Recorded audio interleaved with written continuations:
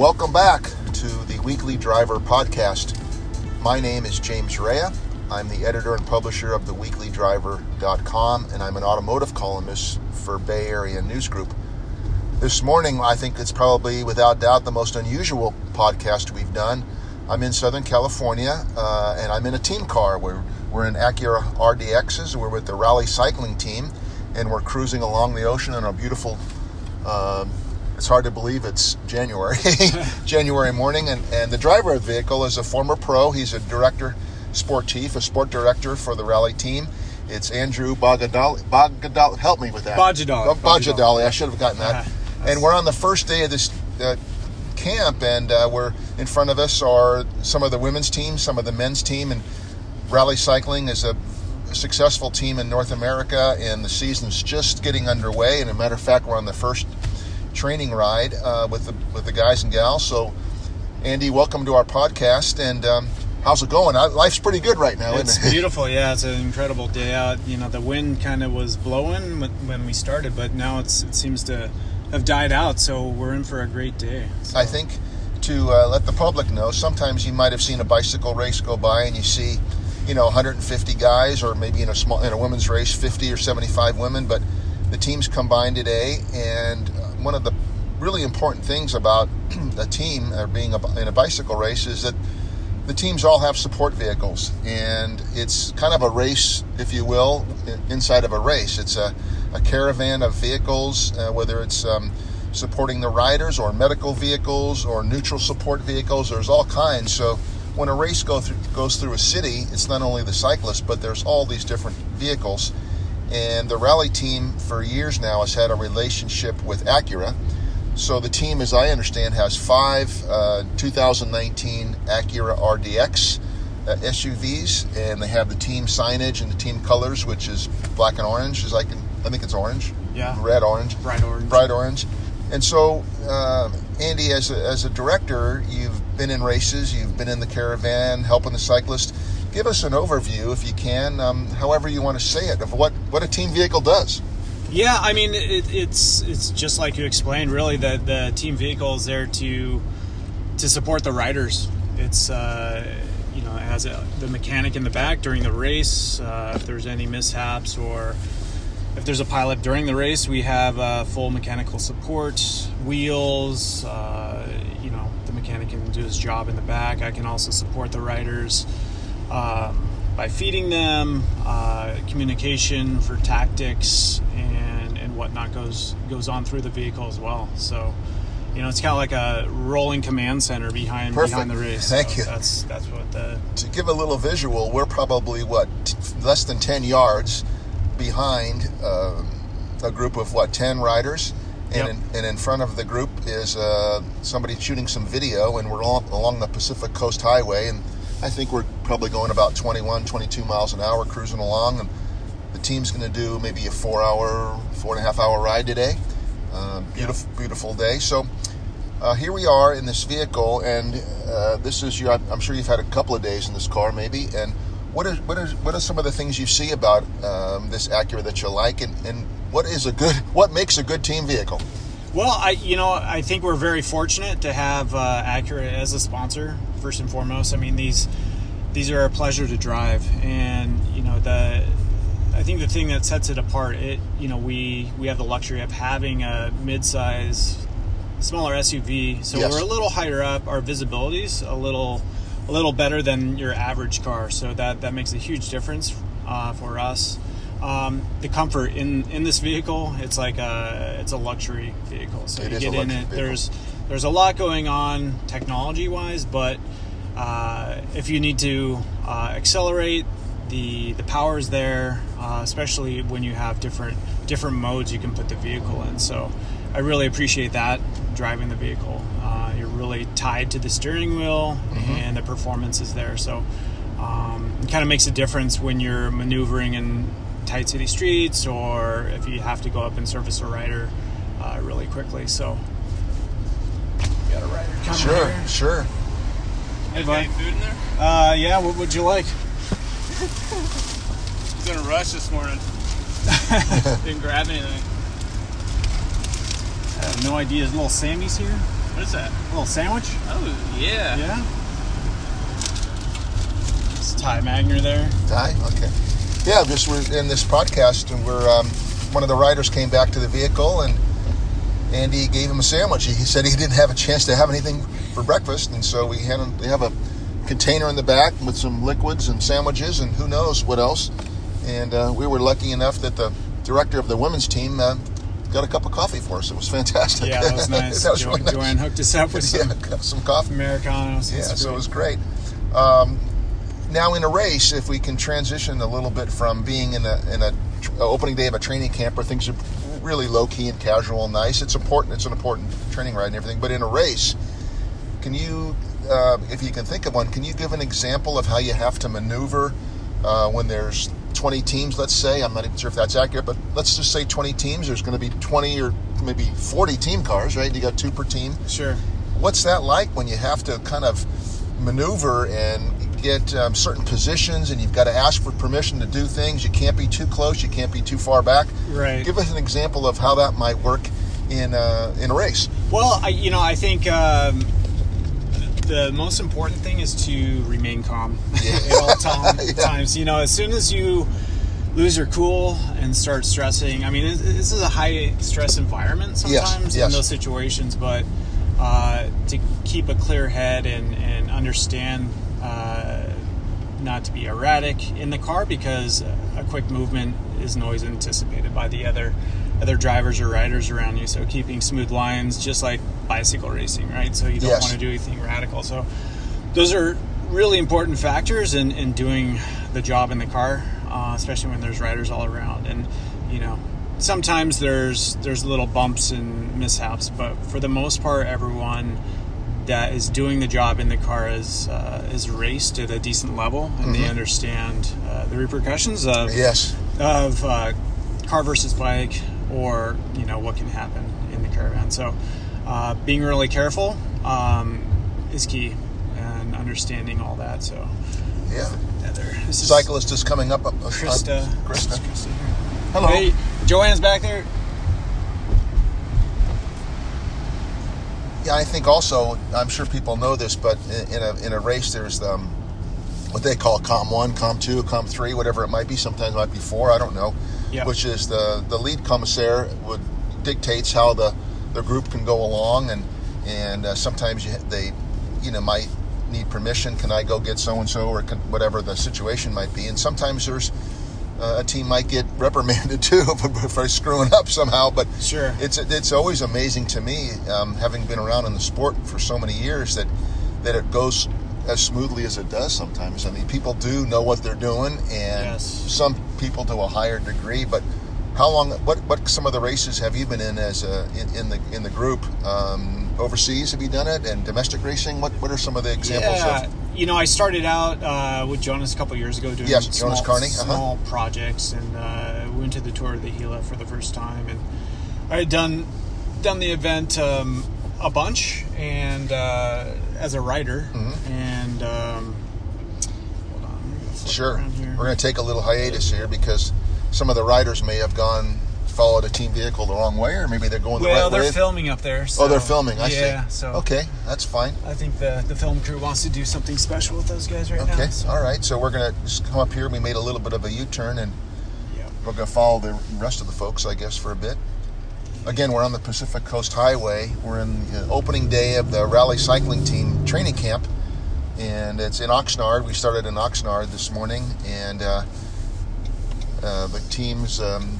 Some of the team is preparing to go to Europe, so we have, I think, maybe 6 or 7 women cyclists, 6 or 7 guy cyclists down here, and it's just pretty neat to see how the team starts its season. Yeah. So back to how it started. So you have to kind of get your feet wet somehow. So getting into domestic racing and sitting shotgun next to the director and understanding the flow of the race. Hey, Baj, it was a lot of great content. When they get off the highway, it's like just a few miles of them riding together. Do you recall the first time you, not as a cyclist, but as a staff member, helping the guys through, helping the women through? What was that first time like? Yeah, so it was interesting just learning from Jonas. Mm-hmm. I mean, as a rider, you understand the flow of the race and what happens in the caravan, but you don't really understand the stresses and what to do at certain times and whatnot. So you're learning that. You're learning the flow of the race, how to talk to the riders. Tactically, you have to get back up to speed. Even though you've raced for half your life, but calling shots and when to do things and knowing when to let the riders make their own decisions is really important as well. You don't really want to be too overbearing on them, because then it just becomes a one-way street. They need to race their bikes and they understand that. So learning all those things is really key. But then, starting domestically and then going on to little bigger events. Yes. So, went over to the first project overseas was the Dubai tour. Oh my gosh, that must have been something. That was amazing, and just seeing a race on that level with that kind of backing was very impressive. I bet. It's put on by the RCS, which puts on the Giro d'Italia, and really great accommodations. All the big tour sprinters were there, and it's just a great experience. So you learn a lot, and that was also my first day driving solo in car 2. Yes. Usually the least experienced director is in the breakaway car 2. Right. So basically, you're just working your way up and understanding things, and you're always learning. And I think a few years into being a director, you find your groove and you find your how your way of doing things is working out. So did you drive Acuras there, or did you have a sponsor overseas that helped, or did you rent cars? What did you do over there? Yeah, so at those types of races, they're so well supported that they're backed by the sponsor of the race, and it just happened to be Audi of Dubai. So it was pretty amazing that they provided brand new Audis for every single team. So it's that kind of level of support was kind of neat. But and then you just you kind of have to just get in there and get your hands dirty, and do it. So it's once you're in it, it's a lot easier than you wrap your head around it. So it kind of just flows and you go from there. So as a side note, I read a couple of years ago now that the Dubai police force has Bugattis. Did you happen to notice any of those cops? Yeah, I can imagine a cop driving a Bugatti. It really is really amazing. Yeah, there's Bugattis. There's a couple Ferraris. They have a whole fleet of these exotic cars that they drive around. And I think their average police car is like a high-end Range Rover. Sure. So it's kind of funny. That's good. So since you've been involved a few years now, just to reiterate, you former pro. How long were you as a pro? And I know you had some pretty good accomplishments in your career. So fill us in a little bit on that. You're almost 50, you said? Yeah. Well, just shy of 50. A few more years to go on that one. But good. Yeah, like I said, you look young. Oh, so thank you. Good for you. Appreciate that. Try to stay fit and healthy and whatnot. But yeah, I started in the sport late. I grew up in your hometown, Sacramento. Yeah. And I wasn't really an endurance athlete in high school per se, but I found it just after I graduated high school. Kind of fell into mountain biking through some mutual friends, and just immediately took to it. Just loved the outdoors and just pushing myself really hard. So just got into it that way, and then my sister had moved out to Boulder, Colorado for school, and I had been wanting to explore different places, so I kind of rung her up and was like, "Hey, Jen, can I go out to Boulder and hang out with you for a little bit?" So I spent the summer out there with her and took my mountain bike, did a little mountain biking, and then about 6 months later, I ended up in Boulder, and was trying to fulfill this dream of becoming a professional mountain bike racer in the heyday of the sport. It was like the early to mid 90s, yes. and it was tough kind of making inroads, starting from scratch, not really having that background.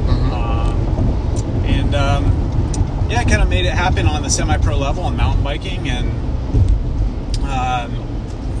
the bottom seemed to drop out of the sport after the 96 Olympics. Not completely, but sponsorships started dwindling, and I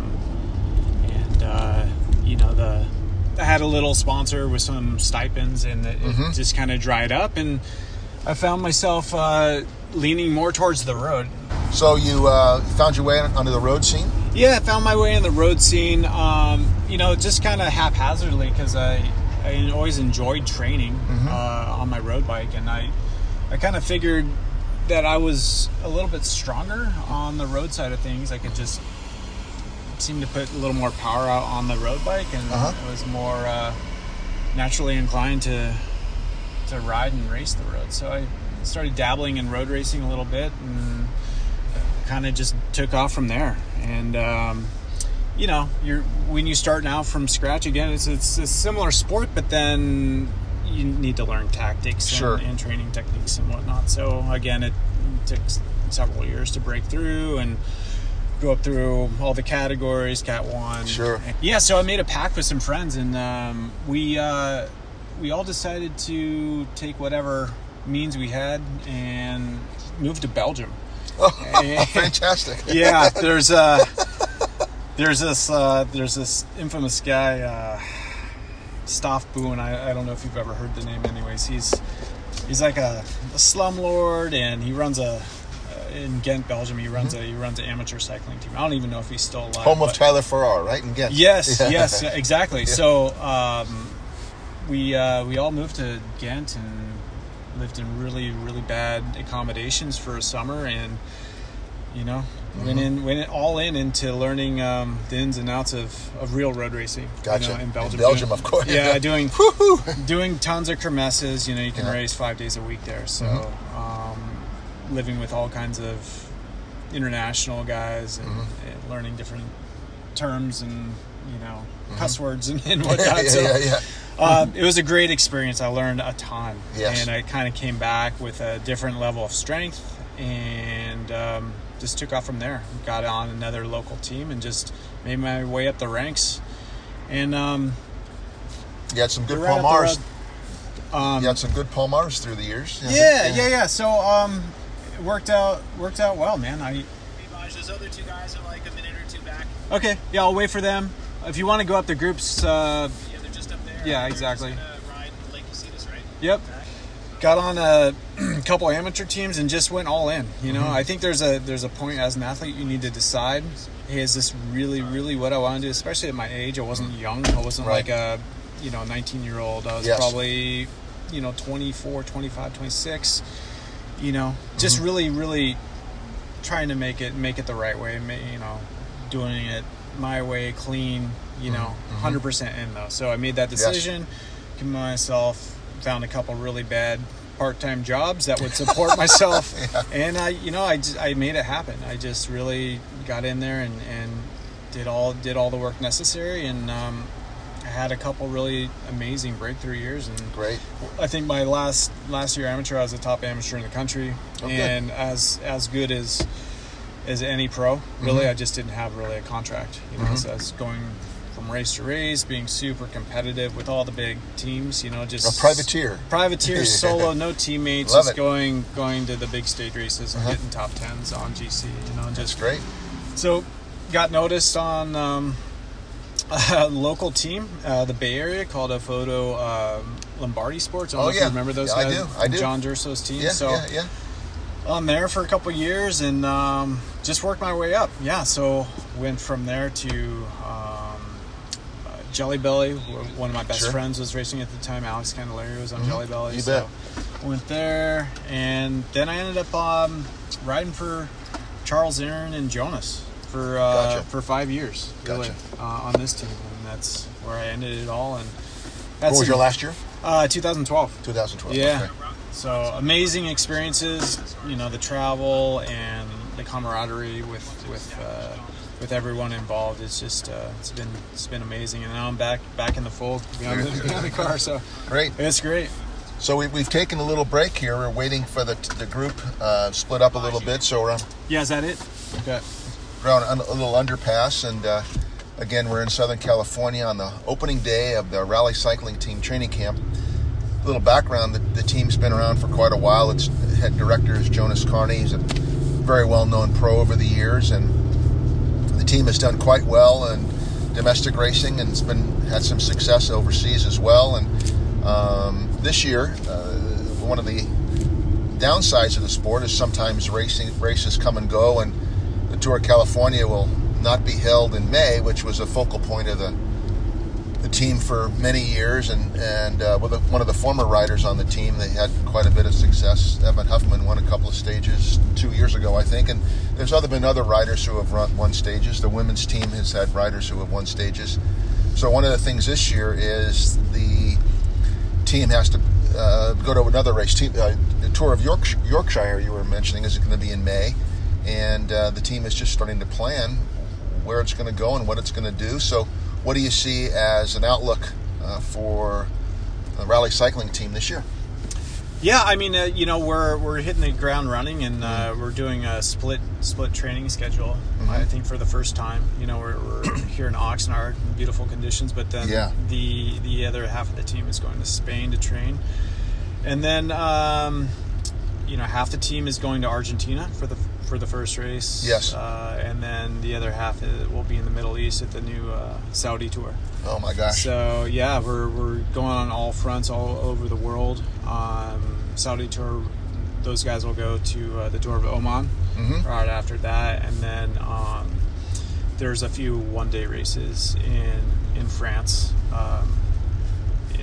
at the end of February that will hit, and then we'll kind of hit the reset button in March, and then hit the ground running again in April for that spring campaign.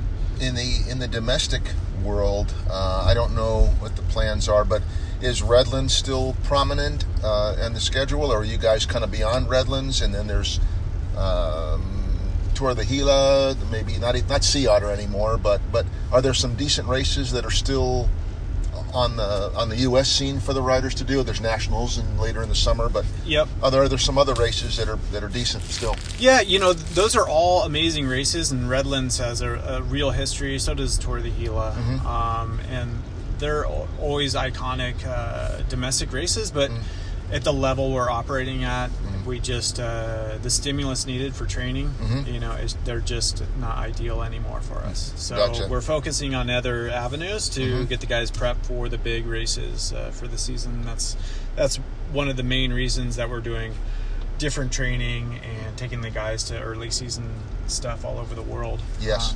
It makes a big difference when it comes to the hard races. Instead of doing 130, 140 kilometer races, you're doing 160, 180, right. And it's a massive difference in the level of the guys. So yes. Now we have to say, Rally, tell us about where we're with these. Again, back to Acura, where we've stopped, and there's another Acura RDX. The team's taken a break for some food, and I've noticed on the Acuras, you've got Rally, the main sponsor. You've got secondary level sponsors, not secondary in their products, but other tiers of sponsorship. So on these cars, Andy, take me through what some of these sponsors are and what they mean to the team. You've got the signage is really nice on this car. The signage is in white, and there's Rally and its logo. And what else do we have on there? We have Felt, the bikes, of course, beautiful new bikes. Yeah. What else do we have? Well, we have Bell helmets, of course, really amazing protective gear that we have faith in. We have, of course, the Felt bicycles that everyone's riding. We have Kelly Benefit Strategies, which is pretty prominent on the side of the car. In that, John Kelly was actually the original sponsor of the whole team. That's right, I'd forgotten that. Yeah, so he's still on there, and he's still a big factor in the team. Major supporter of the sport all over. So that's really our main stuff there. And of course, Acura, we're very fortunate to have these cars again. I'm looking at this car in front of us, and it's got a rack that I think maybe could put 5 bikes. Let you maneuver around here. Yep. What's up, bud? All right. We were talking about, we were stopped for a moment but we saw the other team car, and it had some really nice bike racks on the top. And how does that all work out? Can you have 5 bikes and wheels? Do normally you carry wheels? Do you carry 2 frames? Or does it depend upon what's going on for the day? Yeah, right now we still have a lot of equipment trickling in. Yes. So we do have a bike on top if something major happens, but really the guys are still fiddling with their bikes, and those are the bikes that they're going to be racing on right now. So they want to dial them in. So we don't really need to have too much on the rack right now. Mm-hmm. We do have spares in the car if there's a flat. But we usually have, during the race, everyone has a spare bike on the roof of the car. Yeah. So, and everyone's spare bike is exactly or close to exactly how they would want it. Mm-hmm. So when there's a mishap, then they switch over that, they can jump right on and feel comfortable. There's nothing major going to happen. They're not going to blow out their knee or something, Right. So it's very similar, I think. I just thought of this, and I don't know why I didn't think of it earlier. It's very similar when you see a race car going to the pits, in a manner of speaking. Yep. Guys take the tires off, they have their air jacks, boom, boom, boom, it's 10 seconds. So exactly. You don't want a guy to lose too much time. So when you come up to a guy, as appropriate, we're coming up to a guy now, he doesn't need any help, but when you have to service a guy or a woman, it's a pretty quick deal, and you got to kind of know what you're doing. They can't be on the car too long. You can drag them along. You don't want to get a penalty, but you want to help somebody. You got to get them back and push them along on their butt, see if the bike's okay, see if they're got some road rash. So that's a whole nother part of the whole equation that where a team car really comes into play a lot. Exactly. Yeah, it's really there to, support in all ways. Yes. Really, and I think a lot of people that don't know the ins and outs of the sport realize how important to have that, and it's a major luxury. Yeah. It's so different from gravel cycling is really popular right now. Yes. And you're self-supported out there. Road cycling is completely different. Professional road cycling, where it's just part of the game. It kind of equalizes the race where everyone has that kind of support, and you can get down to business and do tactics and get down to fast racing. So yeah. Now with Acura, going back to the team car just for a second, the team has been with Acura for a few years now, I believe. Where will these vehicles be in the United States in the racing season? We talked a little bit about the team's increasing prominence in other countries, but fans of cycling in the U.S., they're there to see the cyclists, but these cars will be I'm sure in some races in the U.S. Yeah. So like we were just talking about, hopefully there's a new Baltimore race that's on the horizon. Yes. Hopefully we'll have these Acuras on the East Coast in late August or early September. Yes. They'll be showcased there. The cars will be with the women's team at a lot of domestic events. Yes. Redlands. Thank you for reminding me of that. Yeah, Redlands coming up. Tour de Gila, all the usual races, and then of course nationals in June.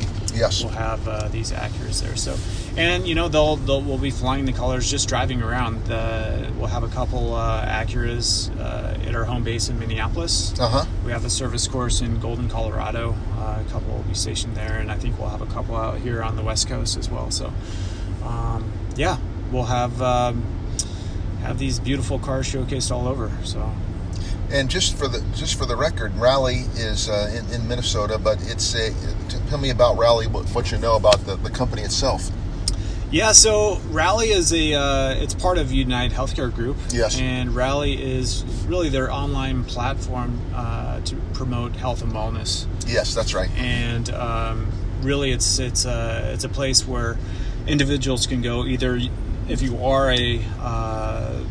an insured person through United Healthcare or not, you can go there and get recommendations on illnesses, how to treat them. You can get recommendations on doctors, just a bunch of different tips on weight loss strategies, or even exercise programs. It's pretty amazing app, and it's really catching on with a lot of people, and it's a really neat place to go if you have a lot of questions about your health. So, Gotcha. yeah. Well, here we are. Just to reiterate, we're kind of inland now on this nice opening day of the Rally Cycling Team training camp. I think there's 6 guys, 6 gals, and we're just in the kind of the little mountains here.